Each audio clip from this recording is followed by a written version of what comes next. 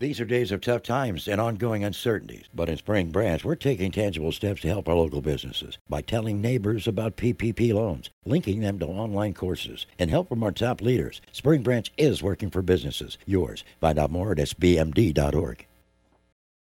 It's Friday around lunchtime, and I am here with my colleague, Andrea Leinfelder, who covers business and technology for The Chronicle. Andrea and I just got back to the office from a groundbreaking ceremony that we attended this morning. And this may seem counterintuitive, but as a real estate reporter, I usually don't cover a lot of groundbreaking ceremonies, and that's just because by the time a project is starting construction, it's already been written about and it's already been announced. And these events are usually just an opportunity for the people involved in the project to have their picture taken with a shovel. Well, today's groundbreaking was a little bit different. It was for the ION, Rice University's planned redevelopment of the Midtown Sears building as part of the city's push to create an innovation corridor. Hi, everyone. Welcome to Looped In. This is the Houston Chronicle podcast all about real estate. The dirt, the deals, the people, the places. It's all here. I'm Nancy Sarnoff. And Andrea, thank you so much for joining me today to talk about our morning. Thanks for having me. So, Andrea, we have both been covering this story. You from the technology perspective, and I've been covering the real estate angle. Now, let's talk a little bit about this building and how it came about and why it's important. So like I mentioned, this is a redevelopment of a former Sears department store. It's in Midtown. It's on Main Street on the rail line. And it's really become part of this big push, this effort by the city of Houston, Rice University, a bunch of other stakeholders are involved to create what people are calling an innovation corridor.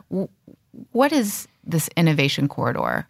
Yeah, the innovation corridor is basically a 4-mile stretch that runs from the Texas Medical Center up to downtown. And the idea is just to kind of brand this as a place where a lot of tech startups and innovation will happen. Obviously, it's not the only place in the city where innovation will happen, but clustering is really important to innovation ecosystems. Mm-hmm. So the city has really branded this stretch as its innovation corridor.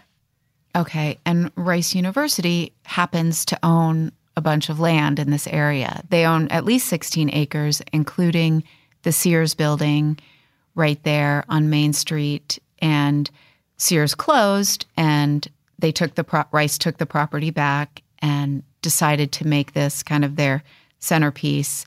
They've gutted the building.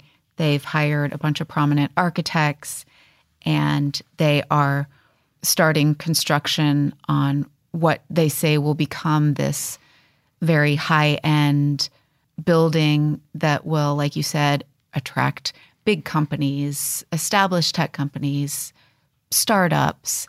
This plan has also been tied up in a little bit of controversy as well, because of what the area is like today. Now, when I was driving over there this morning, there are a lot of boarded up buildings. There are a lot of homeless people in the area sleeping and in tents. And so there's been a bit of pushback from groups, including one that we saw this morning, which had their own press conference just before the groundbreaking. Can you talk a little bit about what that was about? Yeah, so they call themselves the Student Coalition for a Just and Equitable Innovation Corridor. It sounds like they gave themselves a formal name a few weeks ago, but they've been in the talks of doing this for probably the better part of a year now. And basically, they recognize that, especially the Rice students, that, what happens there kind of goes back to their education, and so they're tied to it. And they just want to make sure that as this project develops, it doesn't create a lot of the problems we see in other tech communities, such as unaffordable housing or displacement. Mm-hmm. And so they want to make sure the community is involved in this project. And so the students brought this up today at a press conference they had before the event. After we went to the press conference across the street, which just felt very grassroots and very, student-led, We basically turned the corner, and there was, behind this big construction fence in the parking lot of the Sears building, a huge tent, one of those tents that has air conditioning pumped in. It has those fake windows. And it was just a real contrast to what was going on across the street. What were your impressions when you walked into the tent? Well, I was glad to be in the AC, but yeah, it was definitely very different. You had the students who were talking and, they were standing outside of a park that actually had a fence around it. So they couldn't go in the park or we couldn't go in the park. And so then you go across the street and, everyone's in business suits and it's air conditioned and there are security guards and they're checking people in. So it was definitely a much more formal affair, which the students did attend afterward, I believe. I saw them leaving. So it was definitely different, but the message was a little similar, I felt. Every time I've talked to people at Rice University, Station Houston, the Greater Houston Partnership, Houston Exponential, all these different players involved, they always bring up the fact that they want to make sure this looks like our community. Mm-hmm. And so I feel like that message came across a lot in talking points today, that they just want to make sure that they're inclusive and that they embrace diversity. They did bring that up a lot. And so when I talked to them more specifically, they said they're in the listening stages. They're just trying to meet with people like the students and meet with different people in the community, and then they'll put more concrete things into action, which is what the students were calling for. They want to make sure this talk moves into something concrete. Mm-hmm. So we heard people like the mayor, Sylvester Turner, was there. Harris County Commissioner Rodney Ellis was there.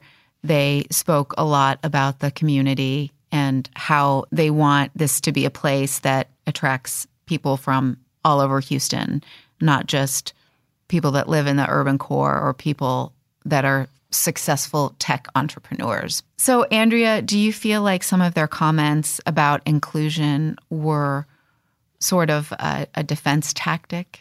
I don't think it was defensive directly to the students because they've been telling me similar things all along. Like every time I talk to Gabby Rose, she's like, we want to make sure this looks like our community.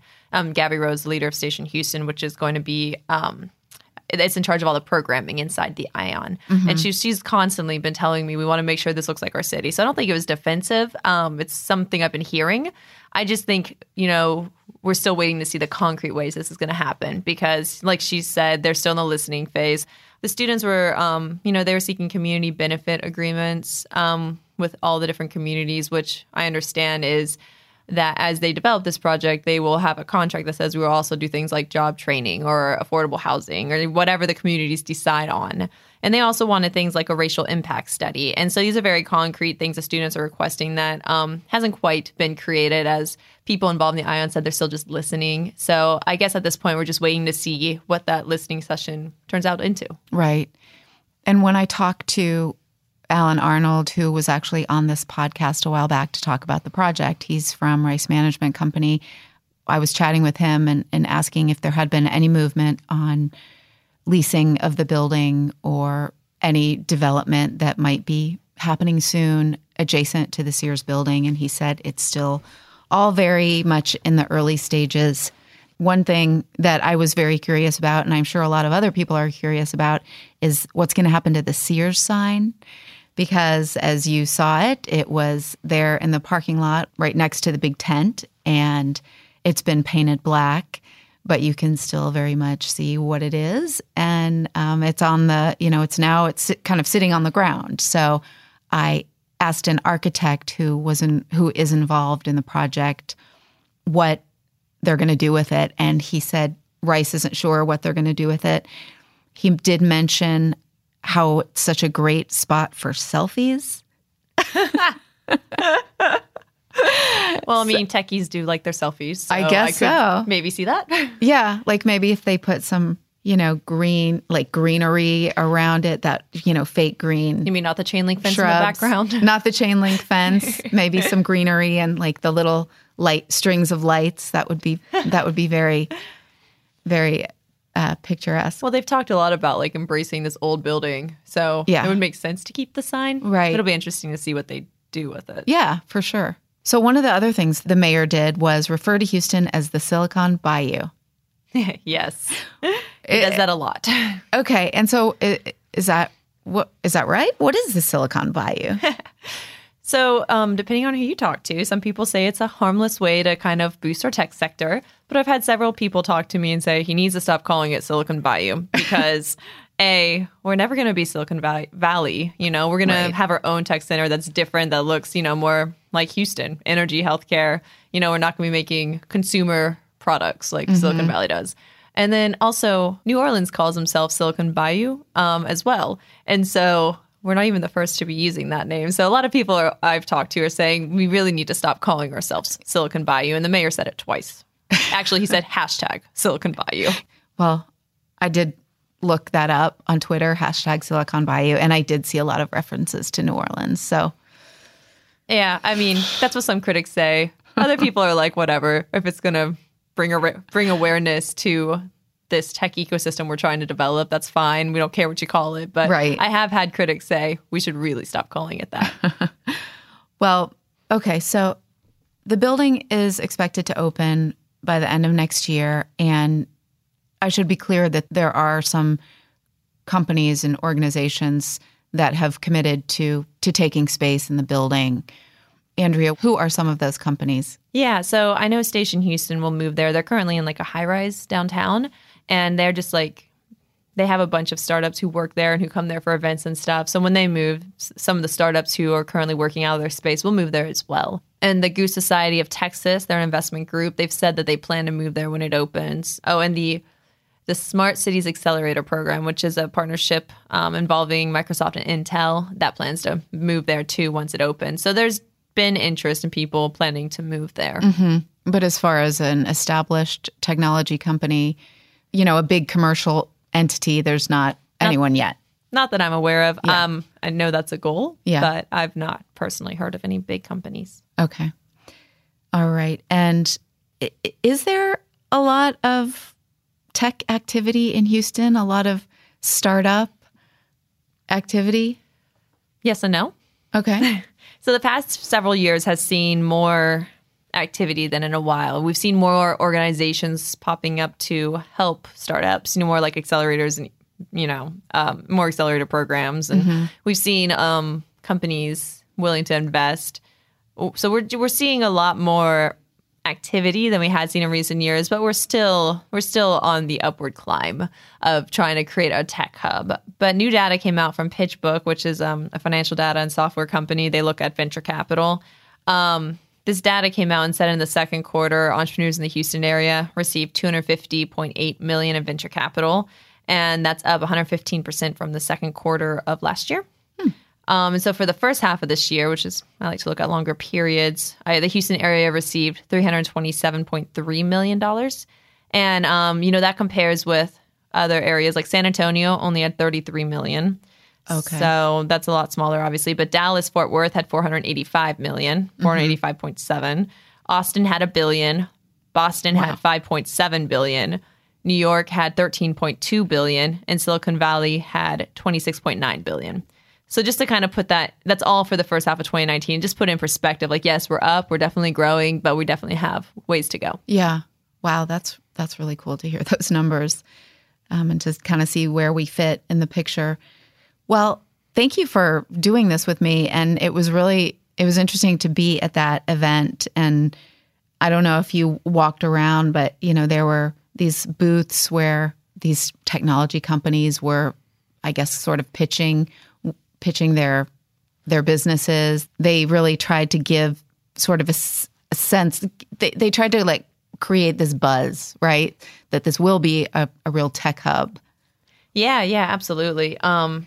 So I met one company there, Rugged Robotics, and it was kind of interesting. I guess they're building a robot that takes blueprints, and instead of having someone on a construction site, you know, go out and use tape measures and chalk or surveying equipment, this robot will go around and one day like map out the blueprints on the floor. Oh. And so it was one of the many interesting companies there. But yeah, they were trying to display it, make it a little more interactive, so it wasn't just your typical shovel groundbreaking. Right. Well, they sure spent quite a lot, it seemed, on the whole event. Just the branding alone. Snazzy. Yeah, it was really, really nice branding, and it was all over. They were handing out tote bags. Did you get one? No. Neither did I. I have too many of those. I really don't need more. All right. Well, thanks again for doing this. Yeah, thanks for having me. All right. Well, we will definitely continue following this story. So listeners, stay tuned, and thanks for being here. You can learn more about Looped In and the Houston Chronicle's other podcasts at houstonchronicle.com/podcasts. And please subscribe wherever you listen to podcasts. If you have an idea for a show or you just want to say hi, you can reach out to me. I'm on Facebook or Twitter @NSarnoff. Until next time, thanks for listening.